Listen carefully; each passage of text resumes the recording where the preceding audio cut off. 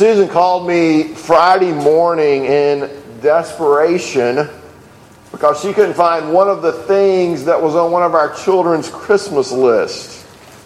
Everybody was sold out. Walmart was sold out. Amazon was sold out. QT was sold out. Nobody had this. Nobody had this anywhere. Did we find it? Maybe. You'll have to wait and see.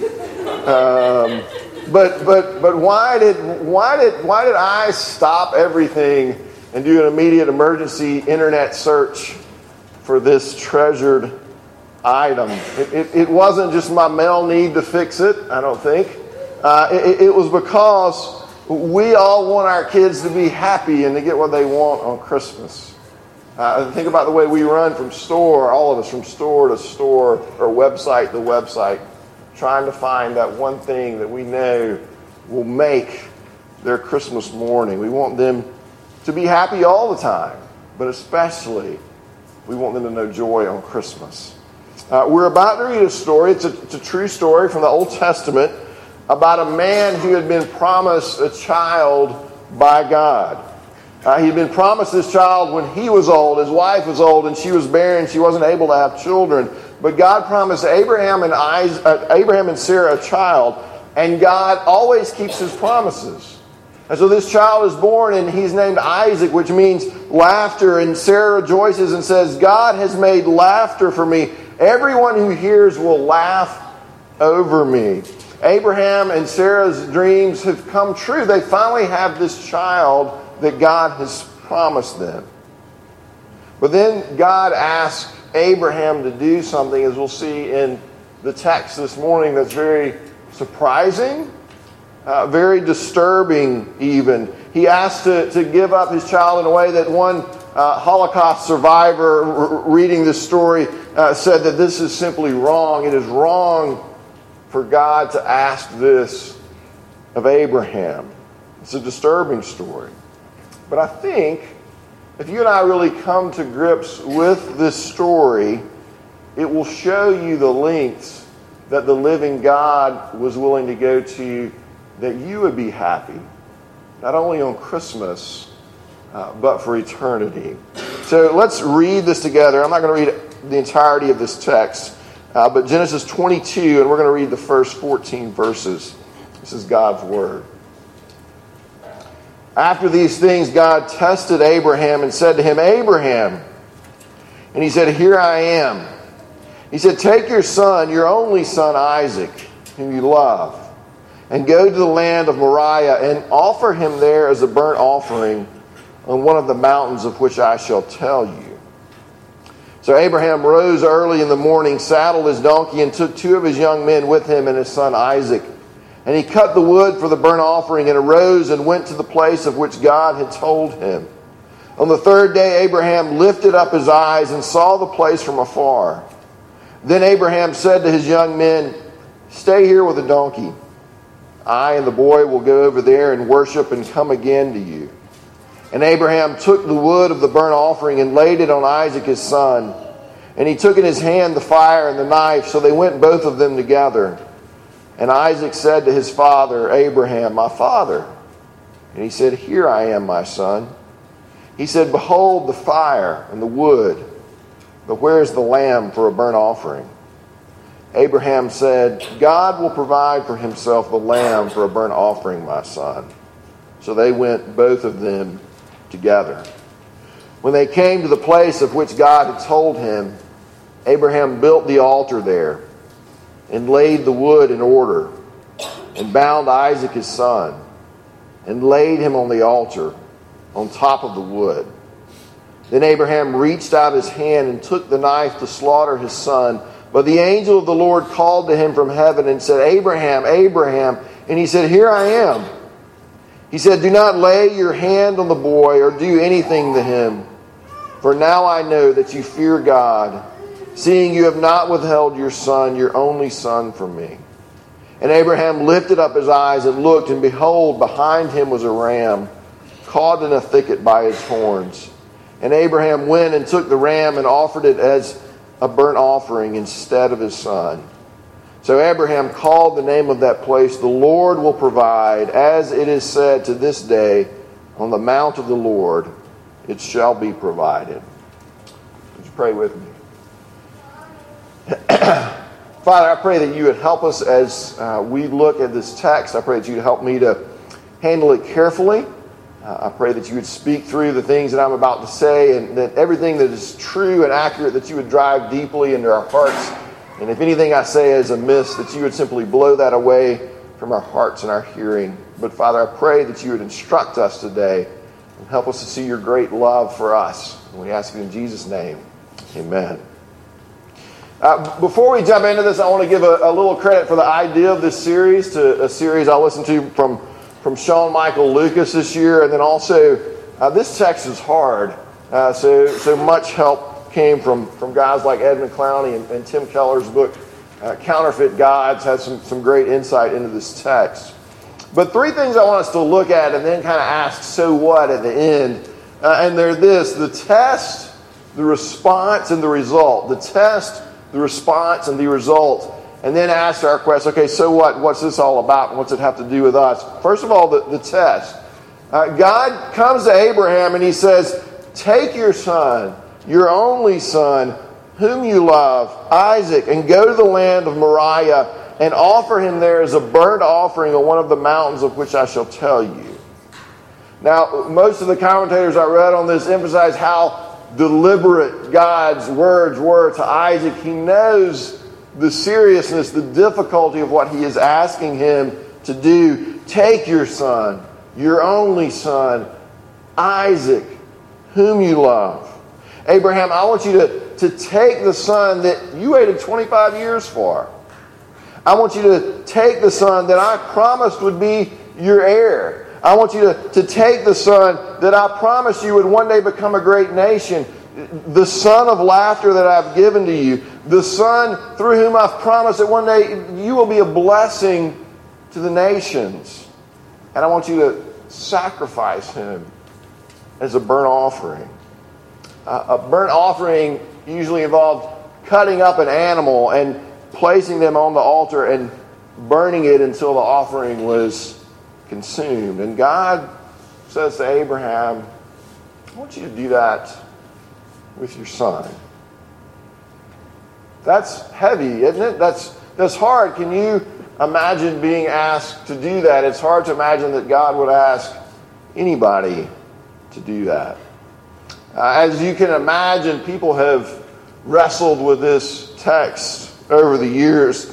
In his book, Under the Banner of Heaven, John Krakauer tells the story of a man in Utah who killed his sister-in-law and her 15-month-old niece, saying he did it because God had commanded him to do it. And when he was arrested, he said this: "You would think I have committed a crime of homicide, but I have not. I was doing the will of God, which is not a crime." Many non-Christian commentators look at Genesis 22 and say, this is just irrational, blind faith. It doesn't make any sense. And this type of irrational, blind faith is one of the reasons we have so much religious violence. Sometimes Christians will look at this text and say, well, I don't really understand it, but sometimes God's going to ask you to do crazy things and they may contradict his word, but you need to go along with them because at the end he's going to give you a way out, and just like he gave Abraham a way out, and you won't actually have to do what God has asked you to do. I don't think that's quite the answer here. How do we explain this strange and horrifying request? First, let me say this. God's not going to ask you to do this. All right, don't get worried about that. If you think he is, he's not. You are hearing things. God is not going to ask you to do this. This is a unique event. It happened at a unique stage in redemptive history. This is not given to us in any way to imitate. Secondly, the way that we receive definitive revelation from God today is not through dreams, it's not through visions, but he's given us his word, his final word in the scriptures. And according to his word, what has he said? He has spoken and said, murder is wrong. no matter what the voices in your head might say. He said that burnt offerings are not to be offered anymore because the offering they all pointed to Jesus Christ. That offering has been made, so they are not needed any longer. And child sacrifice itself is forbidden in the pages of Scripture. So how do we explain this? Well, God doesn't actually ask him to go through with it. There's one take on it.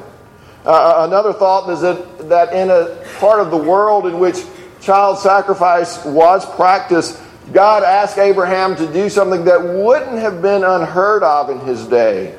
But then he shows him and in effect says, I'm not going to be worshipped like these other gods are.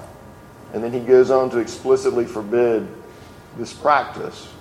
Another thought comes from Tim Keller in his book, Counterfeit Gods. He suggests something along these lines, and this one honestly makes the most sense to me. It's important to see here that God doesn't ask Abraham to murder Isaac. All right, that's not the request. That's not the test. He doesn't say, go to the tent while he's asleep and cut his throat, and then I'll know you love me. He doesn't say that. He commands Abraham to offer Isaac as a burnt offering. Notice also that he doesn't ask Abraham to kill Sarah. In fact, I think if our offer Sarah as a burnt offering, I think if he had asked him that, Abraham would have said, well, wait, that doesn't really make any sense to me. But the command to sacrifice Isaac, while it would have been horrifying, wouldn't have sounded completely irrational to him. Really? Here's why. We live in a very individualistic culture. Our identity, my identity, your identity is caught up in our abilities, what we're able to do, our achievements, the things that we have done. Ancient cultures, like the one we're reading about today, their identity, they were not as individualistic. Their identities were caught up in the family. They were concerned with the family. And in those cultures, the oldest son, the firstborn son, had a very special and prominent place. The oldest son got the majority of the inheritance so that the family could keep its place in society. And so the oldest son got the majority of the inheritance. So their hopes, their dreams, were all tied up in this firstborn son. Their identity is there in this son.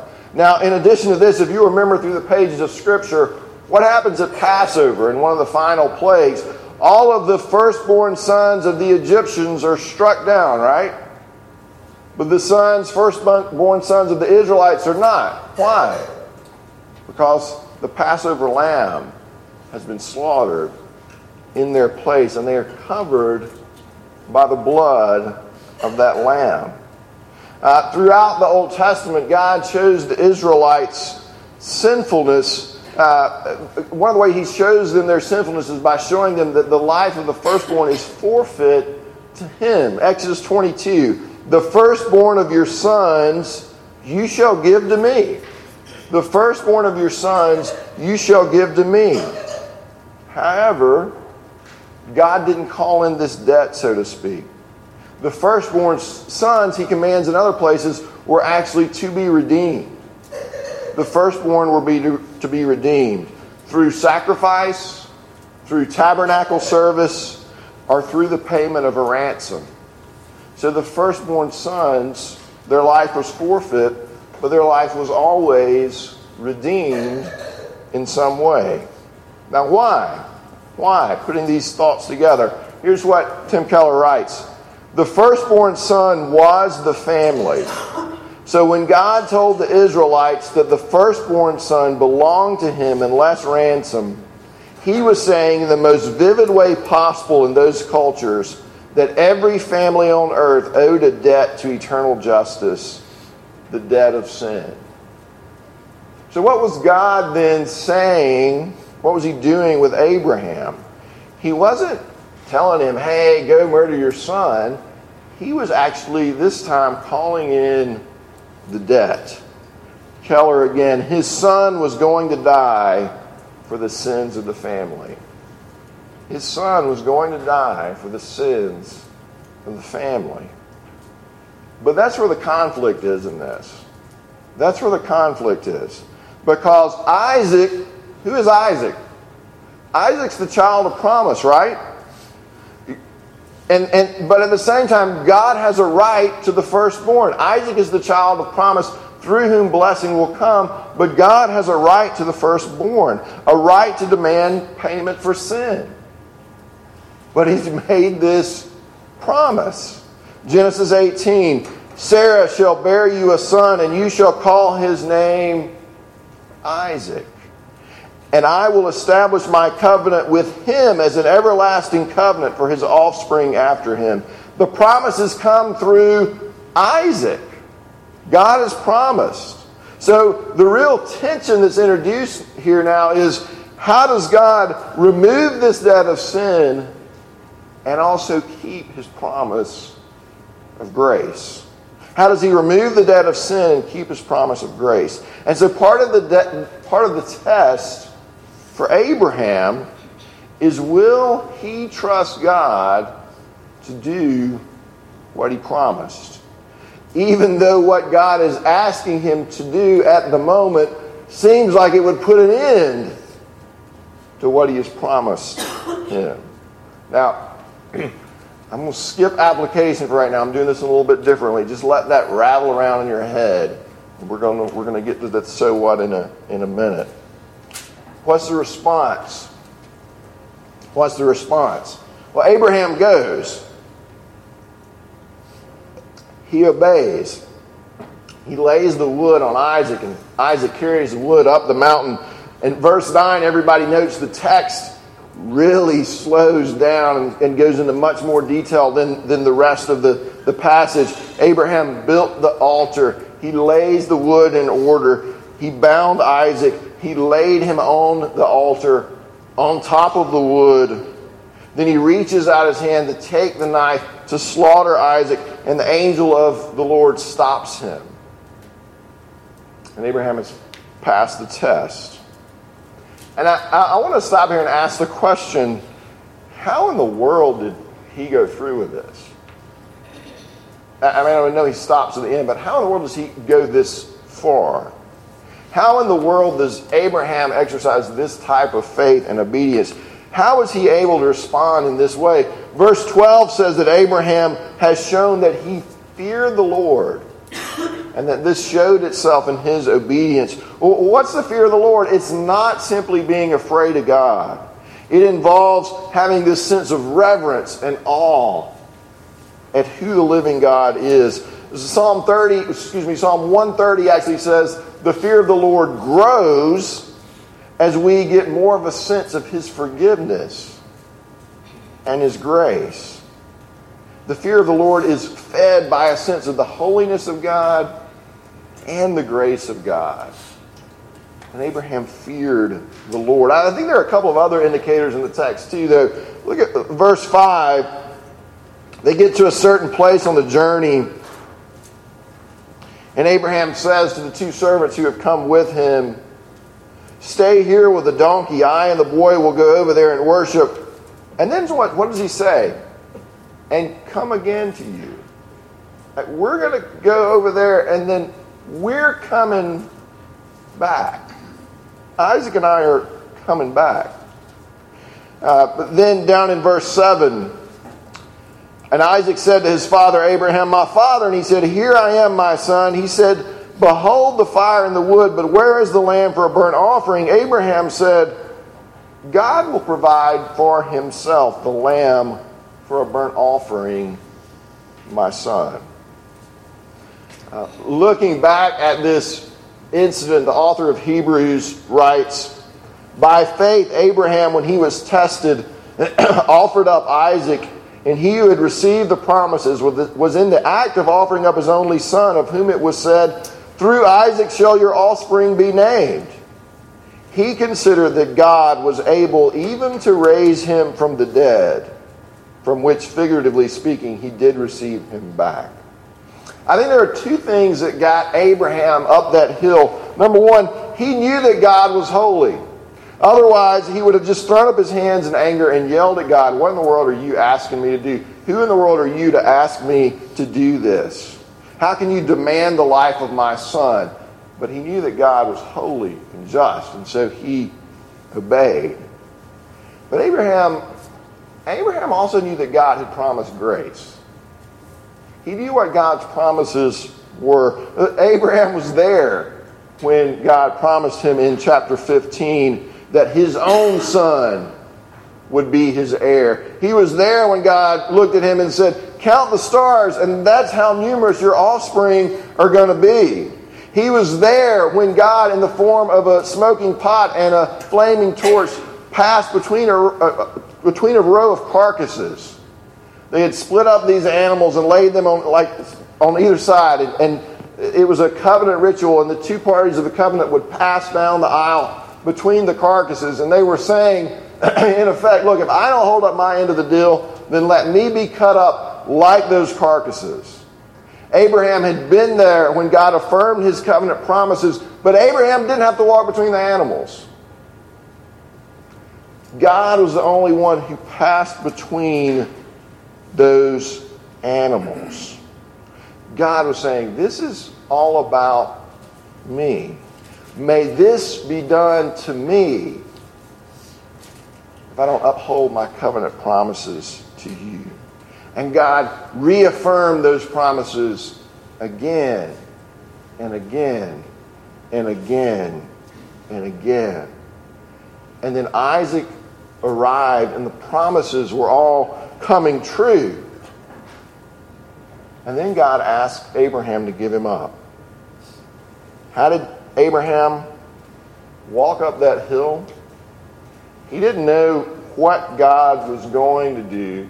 He didn't know how God was going to do it, but he knew God was going to do something because God had promised to do something.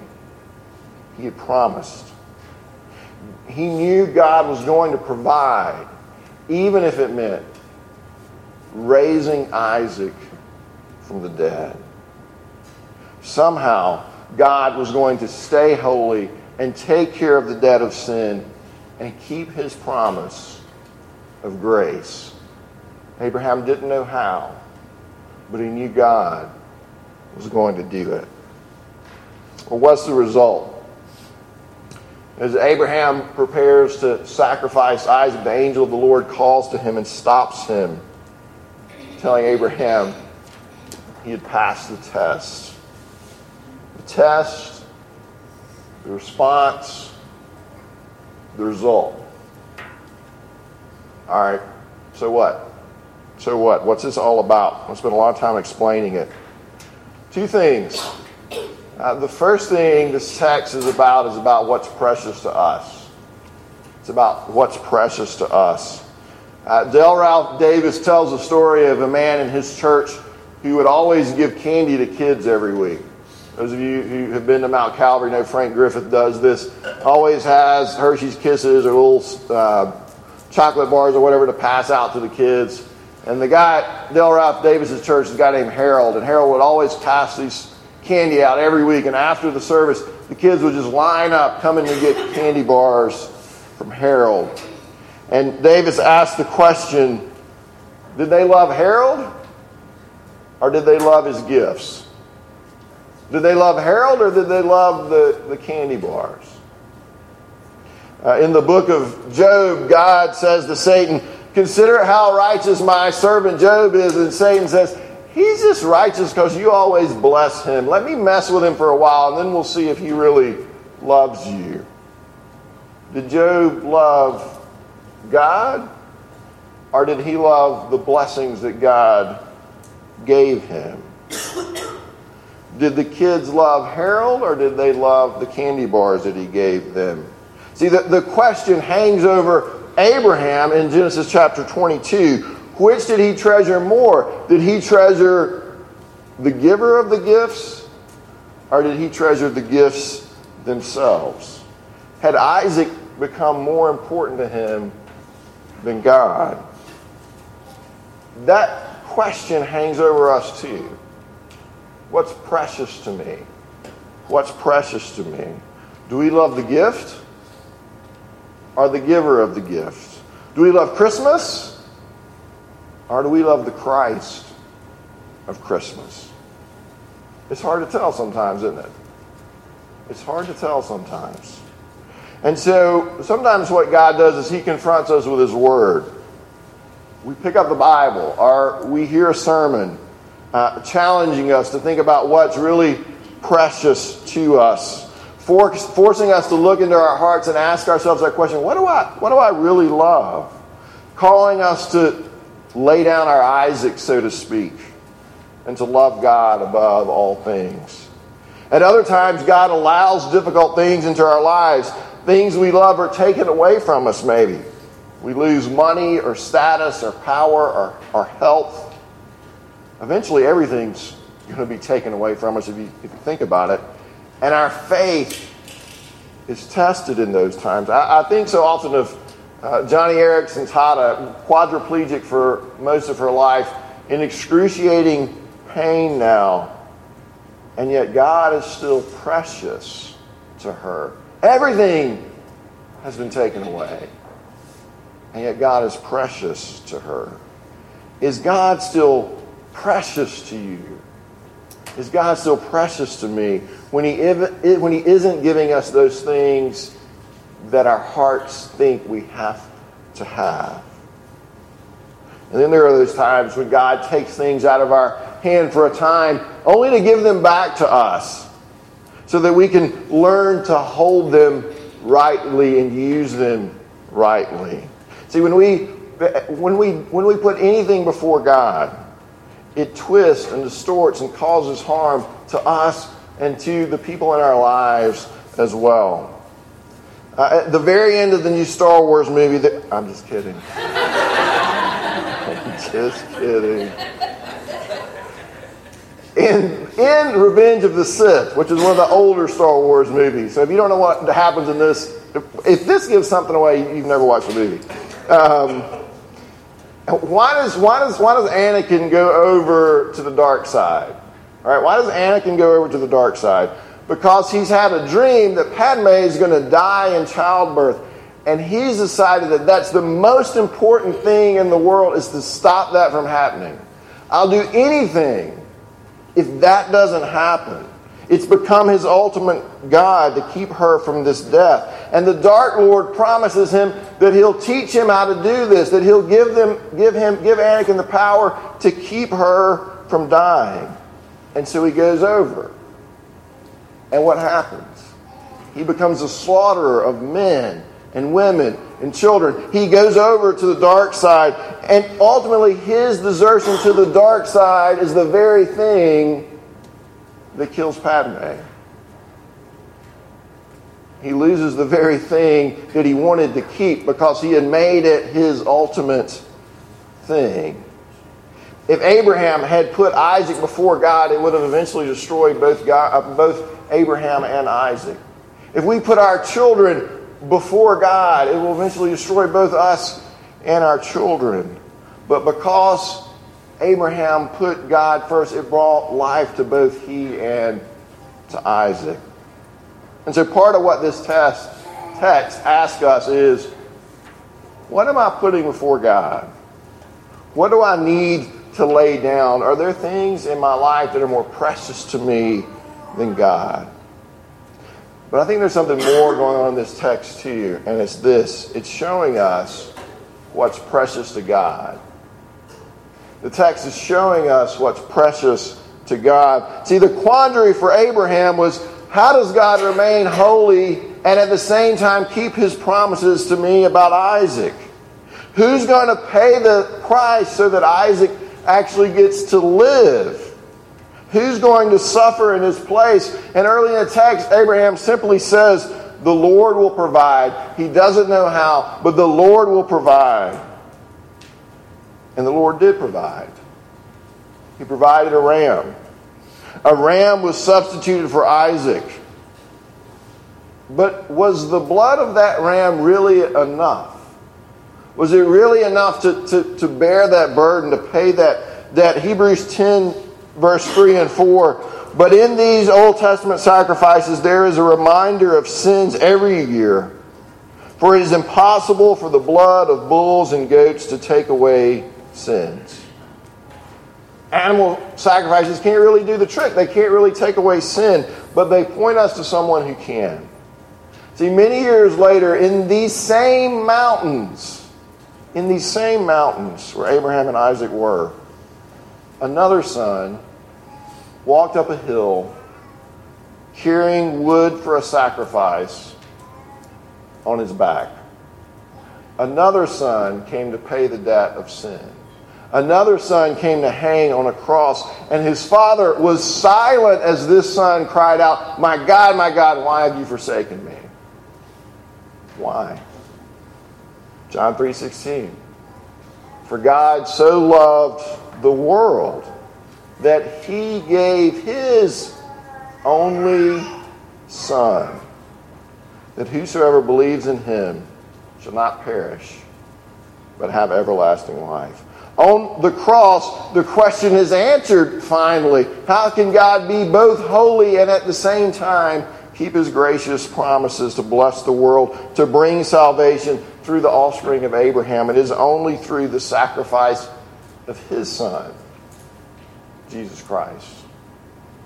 Romans 8:32, "He who did not spare his own Son, he who did not spare his own Son, but gave him up for us all, how will he not also with him graciously give us all things?" On the mount of the Lord, it will be provided. See, God did provide a substitute for Isaac. In reality, though, that substitute was Jesus.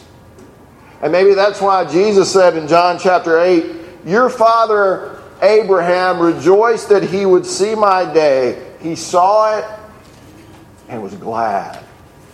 He saw it and was glad. How do we know what was precious to Abraham? He was willing to give up his son. How do we know what is precious to God?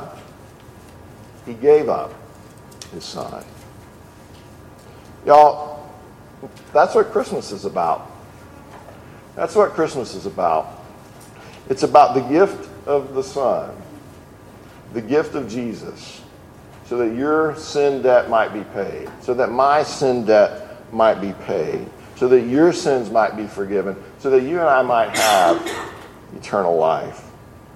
Have you received that gift? Have you received that gift? Have you received him? Have you rested in him? Believe on the Lord Jesus Christ, and you will be saved. That is the gift of Christmas that's offered to you. But secondly, and lastly, let me say this. Maybe you have received the gift, but for whatever reason, this year has been especially hard. Christmas is hard. The New Year looks like it's going to be hard. Remember this.